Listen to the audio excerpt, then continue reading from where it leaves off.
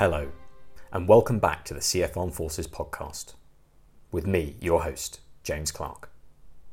Our guest on this month's podcast is Sir Mike Penning MP. Sir Mike's ministerial career has spanned multiple departments, including health, transport, Northern Ireland, justice, the Home Office, and the MOD. He was most recently Minister for the Armed Forces from 2016 to 2017. He's also represented the constituency of Hemel Hempstead in Hertfordshire throughout his tenure in Parliament. Prior to winning the seat, he was a Grenadier Guardsman, firefighter, political journalist and media advisor to CCHQ and various party leaders.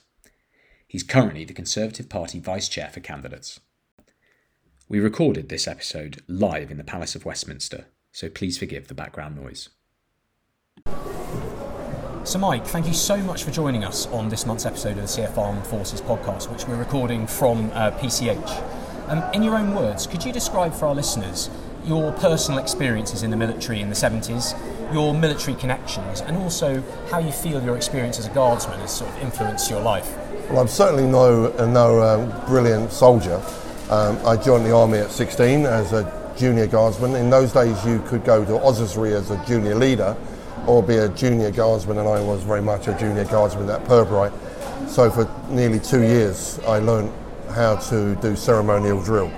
But actually as a young man I was a bit of a tearaway, and I loved my sport, which I still do, and it was actually for me the best thing that could have ever happened to me.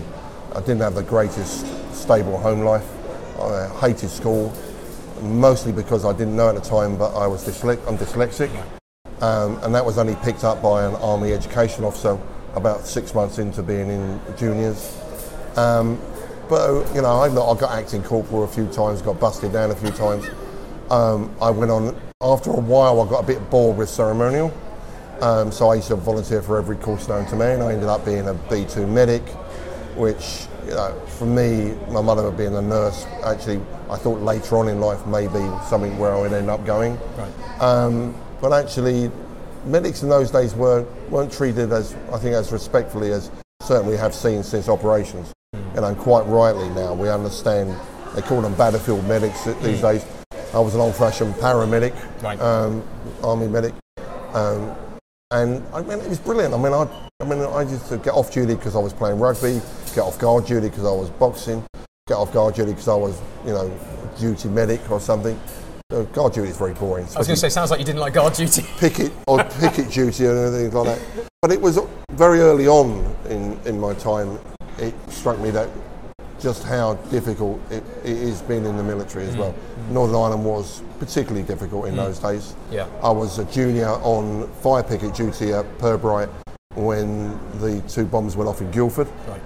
The Horse and Groom and the 7 Stars lived with me for the rest of my life. Talking to colleagues that were there on the night and things like that. And then I had the honour and privilege of serving with Captain Robert Nyrak in Northern Ireland, and as my captain of 3 Company, 1st Battalion. He hated guard duty as well. So we used to do a lot of sparring in the gym. He was 2 weights lower than me, but he was a very good boxer. Right.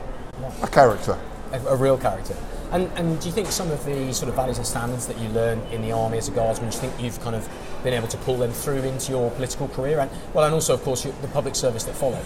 I think whatever happens, whether you love being in the military or hate it moulds you.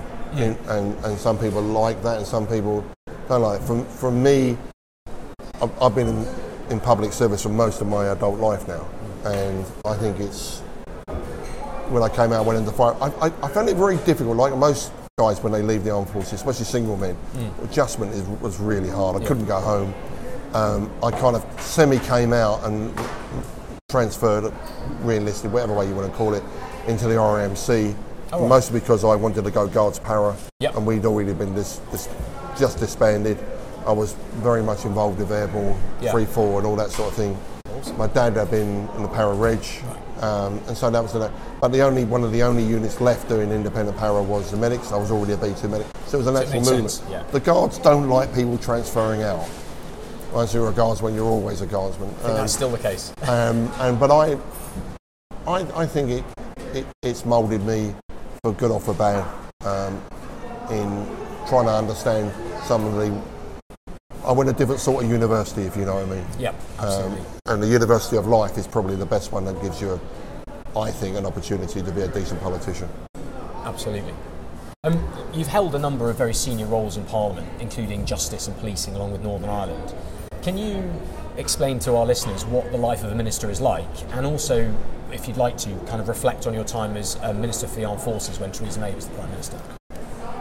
Being a minister is an unbelievable privilege, but it's what you make of it. So I remember being told by, and I won't name who he was, but a former minister, saying to me when I first became a minister at the Department of Transport, saying that they'll give you a box every night, if not 2 boxes every night. Then the answer to that question is how you deal with that amount of work. And he said, well, the best thing to do is to say to them that you want the phone number and the name of every civil servant that's put a submission in your box if it comes in your box over the weekend, so you can call them with queries. The box shrinks enormously. Yeah. And then secondly, why can't you give me that work during the course of the day when I've not got meetings, so you can do the submissions there and your civil servants are around you so you can ask them those questions. Yeah. And then the second and the third thing really is ask for one of the small boxes. And if they can't get it in the small box, they should have been done the work with you before. It was brilliantly useful. And I watched my colleagues walking around with boxes galore and sitting up till 3-4 in the morning doing their box. No, look, it can be done, but you've got to be ministerial oversight is what it says on the tin, not civil servant oversight. So I don't know. So I was very lucky. I did 2.5 years at Transport, shipping minister, longest one since the Second World War. Thoroughly enjoyed it. I remember saying to the Prime Minister, you do realise my constituency is the furthest away from the sea anywhere in the country, and he said yes, because that means you'll ask questions differently. Did you have any shipping experience? None at all. Absolutely none at all. And the first job I had to decide on was how we would reform Her Majesty's Coast Guard. And how do you cope with being thrown into the deep end like that? Ask the questions that no one else expects you to ask. So that was it. Look, one ministerial role I absolutely hated. I hated DWP. I hated DWP because it was all about money, not about people. So my budget was around about 1.5 billion pounds a week, and it's a spreadsheet. It's huge occupation. Yeah. So trying to break away into talking about people was ever so difficult. So I said to the David Cameron, then Prime Minister, very early on, being a DWP, this isn't for me. I need to be in an operational type job, and if you haven't got an operational type job, which I'd just come from in Northern Ireland as a counter-terrorism minister there, then frankly you'd better let me go to the backbenches. And so some of the roles, it sounds like some of the ministerial roles are more Excel spreadsheety, details orientated, and some are more people. Well, there are very few operational jobs left. So even though I did police is not an operational job. And anybody that's a police and crime commissioner will tell you that. You know, your job is to facilitate the police's operations. The one job that was without a doubt operational was MIN-AF. So deploying our boys and girls around the world is an honour and a privilege, but also something that keeps you awake at night. I remember vividly being told that, Minister, would you agree to deploy some of our boys and girls from a field ambulance unit and engineers to South Sudan? And I said, well, yes, but who's providing the force protection? And of course, because it was a UN mission, it was going to be a UN regiment. I'll be polite about what country they came from. I wasn't comfortable with that, and I delayed it so much so that I actually went to Colchester and sent the medics on leave over Christmas because they were being held. And I said, I'm not going to agree before Christmas, so you guys can. Biggest cheer I ever got. I'll bet the most popular minister ever. And then promised them that when I did deploy, they would have force protection of some description that we could control. And by the way, I'll come out and see them. We eventually agreed with the UN that we would have combat engineers. More combat than engineers. Well, we don't have combat engineers, as you're aware. that was a company of One Rifles. Right. Okay. From Belfast. Other countries have combat engineers, so I think the UN guys thought, we know what you're doing, but hey-ho. And then 3 months later, I visited them in South Sudan. I went to Somalia, South Sudan, Uganda, Kenya, but I stayed with them actually in South Sudan, and what a horrible experience it is out there. Yeah. The life-changing from what we were doing out there, creating clean drinking water and things like that, putting a field hospital up, which was supposed to have handed over to the UN. Last time I looked, we hadn't done that. We were still manning it. But there we are, But greatest job for me, I've done 6-7 departments. MinAF by far. It is an interesting job. Like, you lay in bed, this is long before your Ukraine situation. You lay in bed and you get a phone call, 3 a.m. So, Minister, we've just scrambled because we have a bear over Shetland. Can we have your permission to intercept? That's an operational job. That's big decisions. Yeah. And you go back to sleep and you think, have I just started World War III? But it is. If you're not a Secretary of State, and I would argue that even in some Secretary of State's jobs, probably the majority of them, you're not in operational control of your department. But the MinAF job is. It's the one bit that's left. Well, it sounds so punchy in the way that you talk about it, and the emotion that I can sort of see. Like, you are responsible. It sounds amazing. But for me as a guy, as I said earlier, I didn't make corporal. Well, the Guards ranks are strange, as we know. So I didn't make Lance Sergeant, made 18 Lance Corporal. To be that guy that is consciously making sure that as best you can that they're as safe as possible. I was not going to sign off. And I said to Michael Palin, who was the Secretary of State, we are not sending our guys to South Sudan unless I can be comfortable that we have enough force protection for them.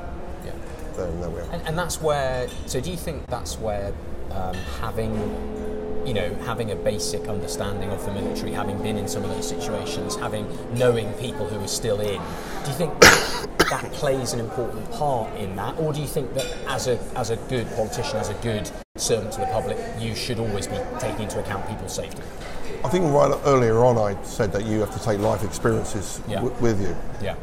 And at the end of the day, and I'd done 11 years in the fire service as well, where you're conscious about not only rescuing the public, but as best you can, keeping you and your colleagues safe as well. So that kind of synergy or narrative comes with you for the rest of your life. And I'm still very conscious now about, for instance, when I sit, like most squaddies, I think, sit in a restaurant. Absolutely, I'm on my back to the wall, I want to. And when my wife first met me, she thought I was completely paranoid. But, in those days, the IRA was still blowing up pubs and restaurants, and I can't take that away. And now with the risk with MPs, with the David Amess situation, and the David Amess situation wasn't. This was appalling. David was a really close friend of mine. I've known David for so many years, but it was going to happen. I mean, it's not. The Joe Cox is going to happen, and I'm really sorry that we are in a situation now that people that want to be MPs have to be ridiculously aware of the risk to them and their family, while at the same time not detaching themselves from the public that they represent. And that is a really, really difficult thing to weigh up. To balance, absolutely. And of course, it's both your position and your staff, and as you've said, and your family. It's there's a huge threat, but there's also a huge privilege in doing the role. So it's such a complicated. It's all well and good saying, "Well, you're not going to drive me away from the job I love to do." I had a gentleman saying he was going to burn my house down and murder my kids. And that's and we've got to balance that, haven't we? In fact, the police then interviewed him, and he wasn't well. There's lots of these people that I'm sure the guy's just gone away for a very long time, forever, I hope, who murdered David Amess. But he can't be of a sound mind. Absolutely. I don't want people to think, that's an excuse. It's not an excuse. No.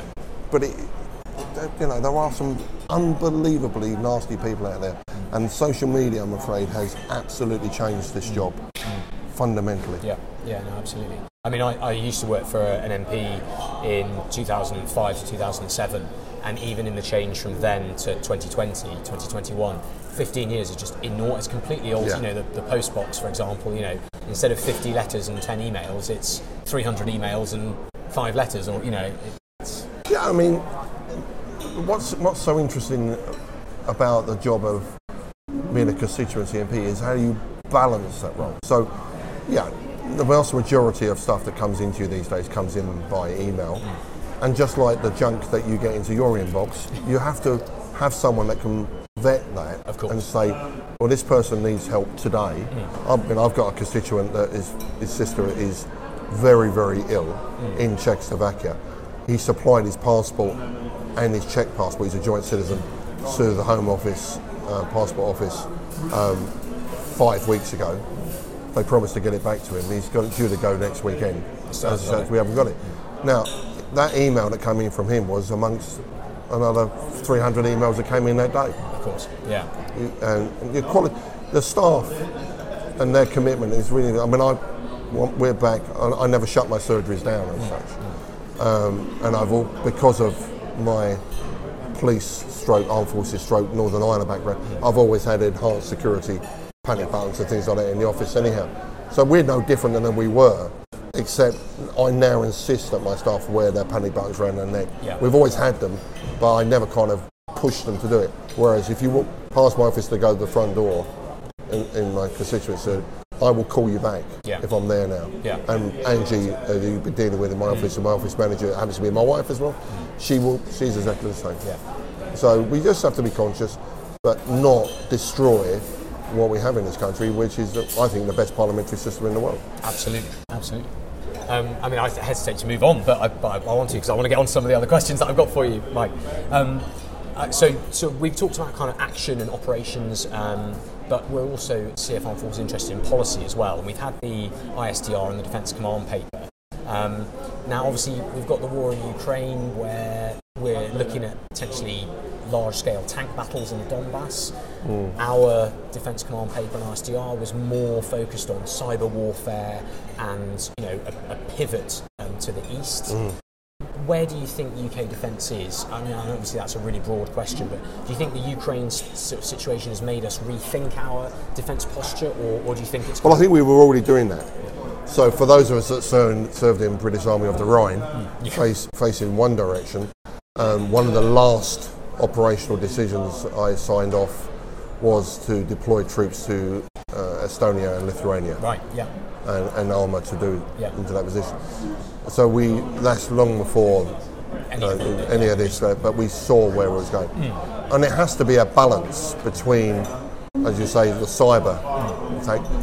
People have to be aware that, you know, if we're talking about a modern tank, and we won't go into the new little light tank and the problems that's got. Yeah. But I mean, basically that's run by computers as well as people. Yes. And you can shut down a tank with a cyber attack. So we have to be very conscious that we build in capability that has actually cyber-proof. In other words, men and women can take over that role. I think that the other thing is that even if you go through any warfare, and I'm no historian on this, tanks take ground, they don't hold it. Yep, absolutely. Yep. And so there will always be that requirement for the boots on the ground. And that balance of how you do that is probably being shown to the Russians in the most obvious way that you can imagine. And I think all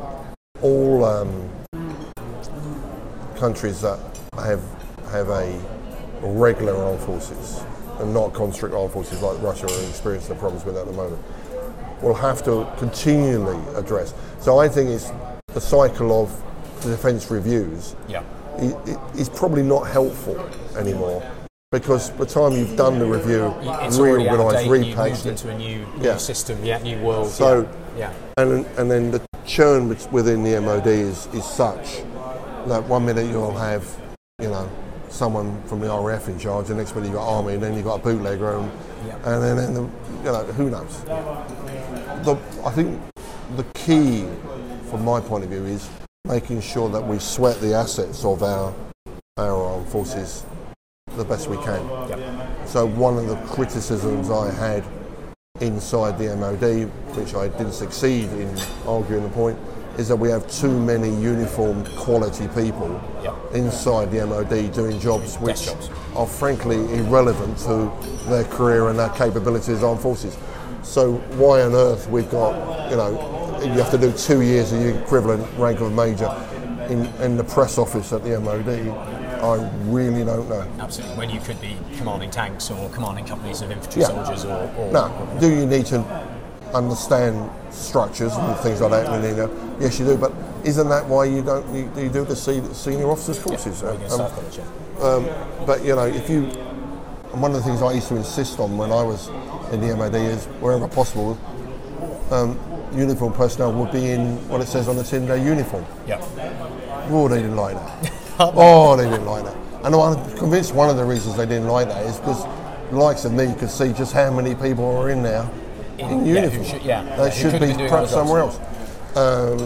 Because you remember, you've got the MOD and then it's replicated in the headquarters of the Army, the headquarters of the Navy, or go to Whale Island. There's blinking bodies galore of all ranks. Somebody explain to me what everybody one of these is doing? You need to make sure you sweat the assets. And then you have to balance that with who you're using on operation. So one of the biggest reasons that guys and girls leave the armed forces is pressures at home. Absolutely. So we're sorting out a lot better now. Accommodation, you can use some of your allowances to buy your property. A lot of people don't want to bring their kids up in a garrison. I don't blame them. I really don't blame them. But on the other hand, where in a submarine it's acceptable to go regularly to sea for 6 months and longer at a time, for some army units that's never happened. And I suppose the other thing which I'm alluding to here is not just if we've got units that are part of the British Army, they have to be deployable. And I'm afraid we have too many units that are not deployable. Both in terms of manpower and kit and equipment. That's the, that's the rub. Do you think that the Ukraine crisis has brought the armed forces and our potential for aggressive action more into the public domain? Or do you think that actually, at the moment, the current way that the sort of the battle is being waged, very much between Ukraine with Western supplied weapons versus the Russians who have invaded? Do you think that's kind of the limit to the public's appetite? I suppose I must caveat that by saying that I'm deeply disappointed with the Germans' position. That considering since the Second World War, the NATO troops have been deployed in Germany to protect them when it was East and West, and subsequently since. But if we take that away, I think the British public have probably more understanding now of the role of NATO since this has happened. That doesn't mean that NATO should be charging in and be more active in a non-NATO country. No. But on the other hand, the only reason that Putin may not, he still may, but would not go into, say, Poland or Lithuania or Estonia, like he has done in other parts of that part of the world, is because they are NATO countries. Absolutely. And the article particularly helps that. Interestingly, now countries that were not thinking of joining NATO almost certainly will think of joining. But we still have this anomaly within NATO, though. I mean, we're drifting off that subject slightly, but there was an American nuclear submarine in Gibraltar at the moment, and the Spanish have got ever so upset about that. Well, because they don't like nuclear, but they are part of NATO. And by the way, Gibraltar is British, and so very often where ships have been in distress, nuclear ships have been in distress, it's Gibraltar that's opened their doors and risked their own population for the greater good. We've certainly put nuclear submarines into there, as well as other facilities, which is one of the reasons when I was the Armed Forces Minister when we were talking about the first deployment of the Queen Elizabeth. That I insisted that she went into Gibraltar. Yeah. Absolutely, categorically insisted. Not least because we could, the arsenals in Gibraltar are extensive, and some of the weaponry she would have needed as she progressed around would have been there as well. We've kind of focused on the armed forces. Obviously, CF Armed Forces. That's good stuff. That's what we're all about. But just obviously, you're a long-term, very experienced parliamentarian. So just to broaden out the conversation slightly, the government's got a lot of priorities at the moment, including obviously the situation in Ukraine, which we've spoken about. But closer to home, what do you make of this administration's levelling up agenda? And do you think that it applies to Hemel as much as, say, for example, it applies in Redcar? I think it has to, and it has to for a reason. I was speaking to a colleague of mine earlier on who's got a North Midlands seat, and I was saying to him, I have hardly any right to buy going on in my part of the world, and I've still got over 12,000 council properties. Right. And he said, why is that then? And they said, don't your people want to? I said, no, a mid-terrace local authority property in my town is over 400,000. Near 450. How are they going to get a deposit? So you get 77,000 as the maximum discount. Yeah. And then how are they ever going to do that? So that's why we sell less than 100 a year. Whereas in other parts of the country, he was saying to me the equivalent property in this part of the world is a really, really, done up, all mod cons, or probably just over 100. Yeah. So there is this massive diversity around London. Absolutely. And then you've got this other diversity around parts of the country which have changed their industrial base. Yeah. But surely it's only fair that we share the wealth if we can. That doesn't mean I take your tax and give it to someone in Redcar. It means actually that Redcar's communications with broadband, and because if you improve that sort of infrastructure, this is back to when I was a transport minister. You improve it brings jobs. Absolutely. And if you bring jobs, you bring demand. Yeah. And if you bring demand, you'll get decent pay. Yeah. It's really very simple. Yeah, kind of spreading the wealth and making sure that I think sort of Boris talks about kind of ending the kind of postcode lottery, particularly with education, and as you said, with buying a house. Kind of, it's about trying to make sure that everyone has access to the same good quality services. And you'll always have anomalies, like even in the south. I mean, what we discussed before. I mean, the future hospital, or the lack of hospital facilities in my part of the world. Yeah. Whereas Hemel is the largest town in Hertfordshire, and will increase in size dramatically over the next few years because there's similar demand for housing is there. Yeah.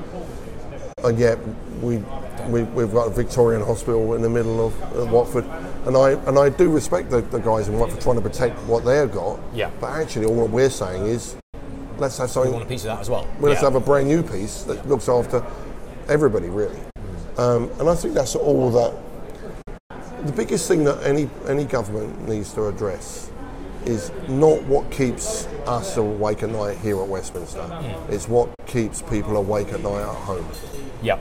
And while we can all be fixated about Partygate and bits and bobs, most of the people I'm hearing canvassing, and when they're coming in, it's an issue in the more affluent areas of the country. Yep. But on my council estates, they're worried about making ends meet. Yep. They're worrying about their gas bill, their petrol. Cost of living crisis, that kind of and while it'd be different in different parts of the country, but if you've gone from petrol that not so long ago was just around about £1 a litre to 170s, it was huge increase, massive increase. I mean, one of the things I'm going to do this weekend is I'm going to go around my constituency like I do most weekends, but I will actually get my wife in the driver's seat taking pictures of the prices of the petrol stations, because I've got the same companies charging 10 pence a litre more, if not more than that, for the same company, the same fuel coming from the same refineries, and they're just ripping us off. Yep. And Blair all those years ago was talking about rip off Britain. He was a great actor, Blair, but he's actually, in that case, he was spot on. Spot on. We're still living in it now. I've taken up absolutely loads of your time, Sir Mike, so thank you so much. My final question, and I try to ask all our guests this, is there anything that we haven't mentioned or we haven't spoken about that you'd like to comment on? Whether that be armed forces related or whether that's Hemel or local elections or anything really. I just think, I hope nothing I've said will put people off coming forward. But to make things work, you have to sometimes work with the opposition, but you certainly have to work with your colleagues. Now, don't get me wrong, I've rebelled at times when I've felt that I really, really needed to, but at the end of the day, the reason that anybody gets elected as a Conservative, really and truly, is because they got Conservative brand behind their name. Absolutely. And please never forget that. Wise words indeed. Mike, thank you so much for joining us. We really, really appreciate it, and have a good week. Enjoy. Cheers. Thank you for listening to this month's edition of the CF Armed Forces podcast. For more information on our organisation, please go to www.cfarmedforces.org. We hope you join us again next month.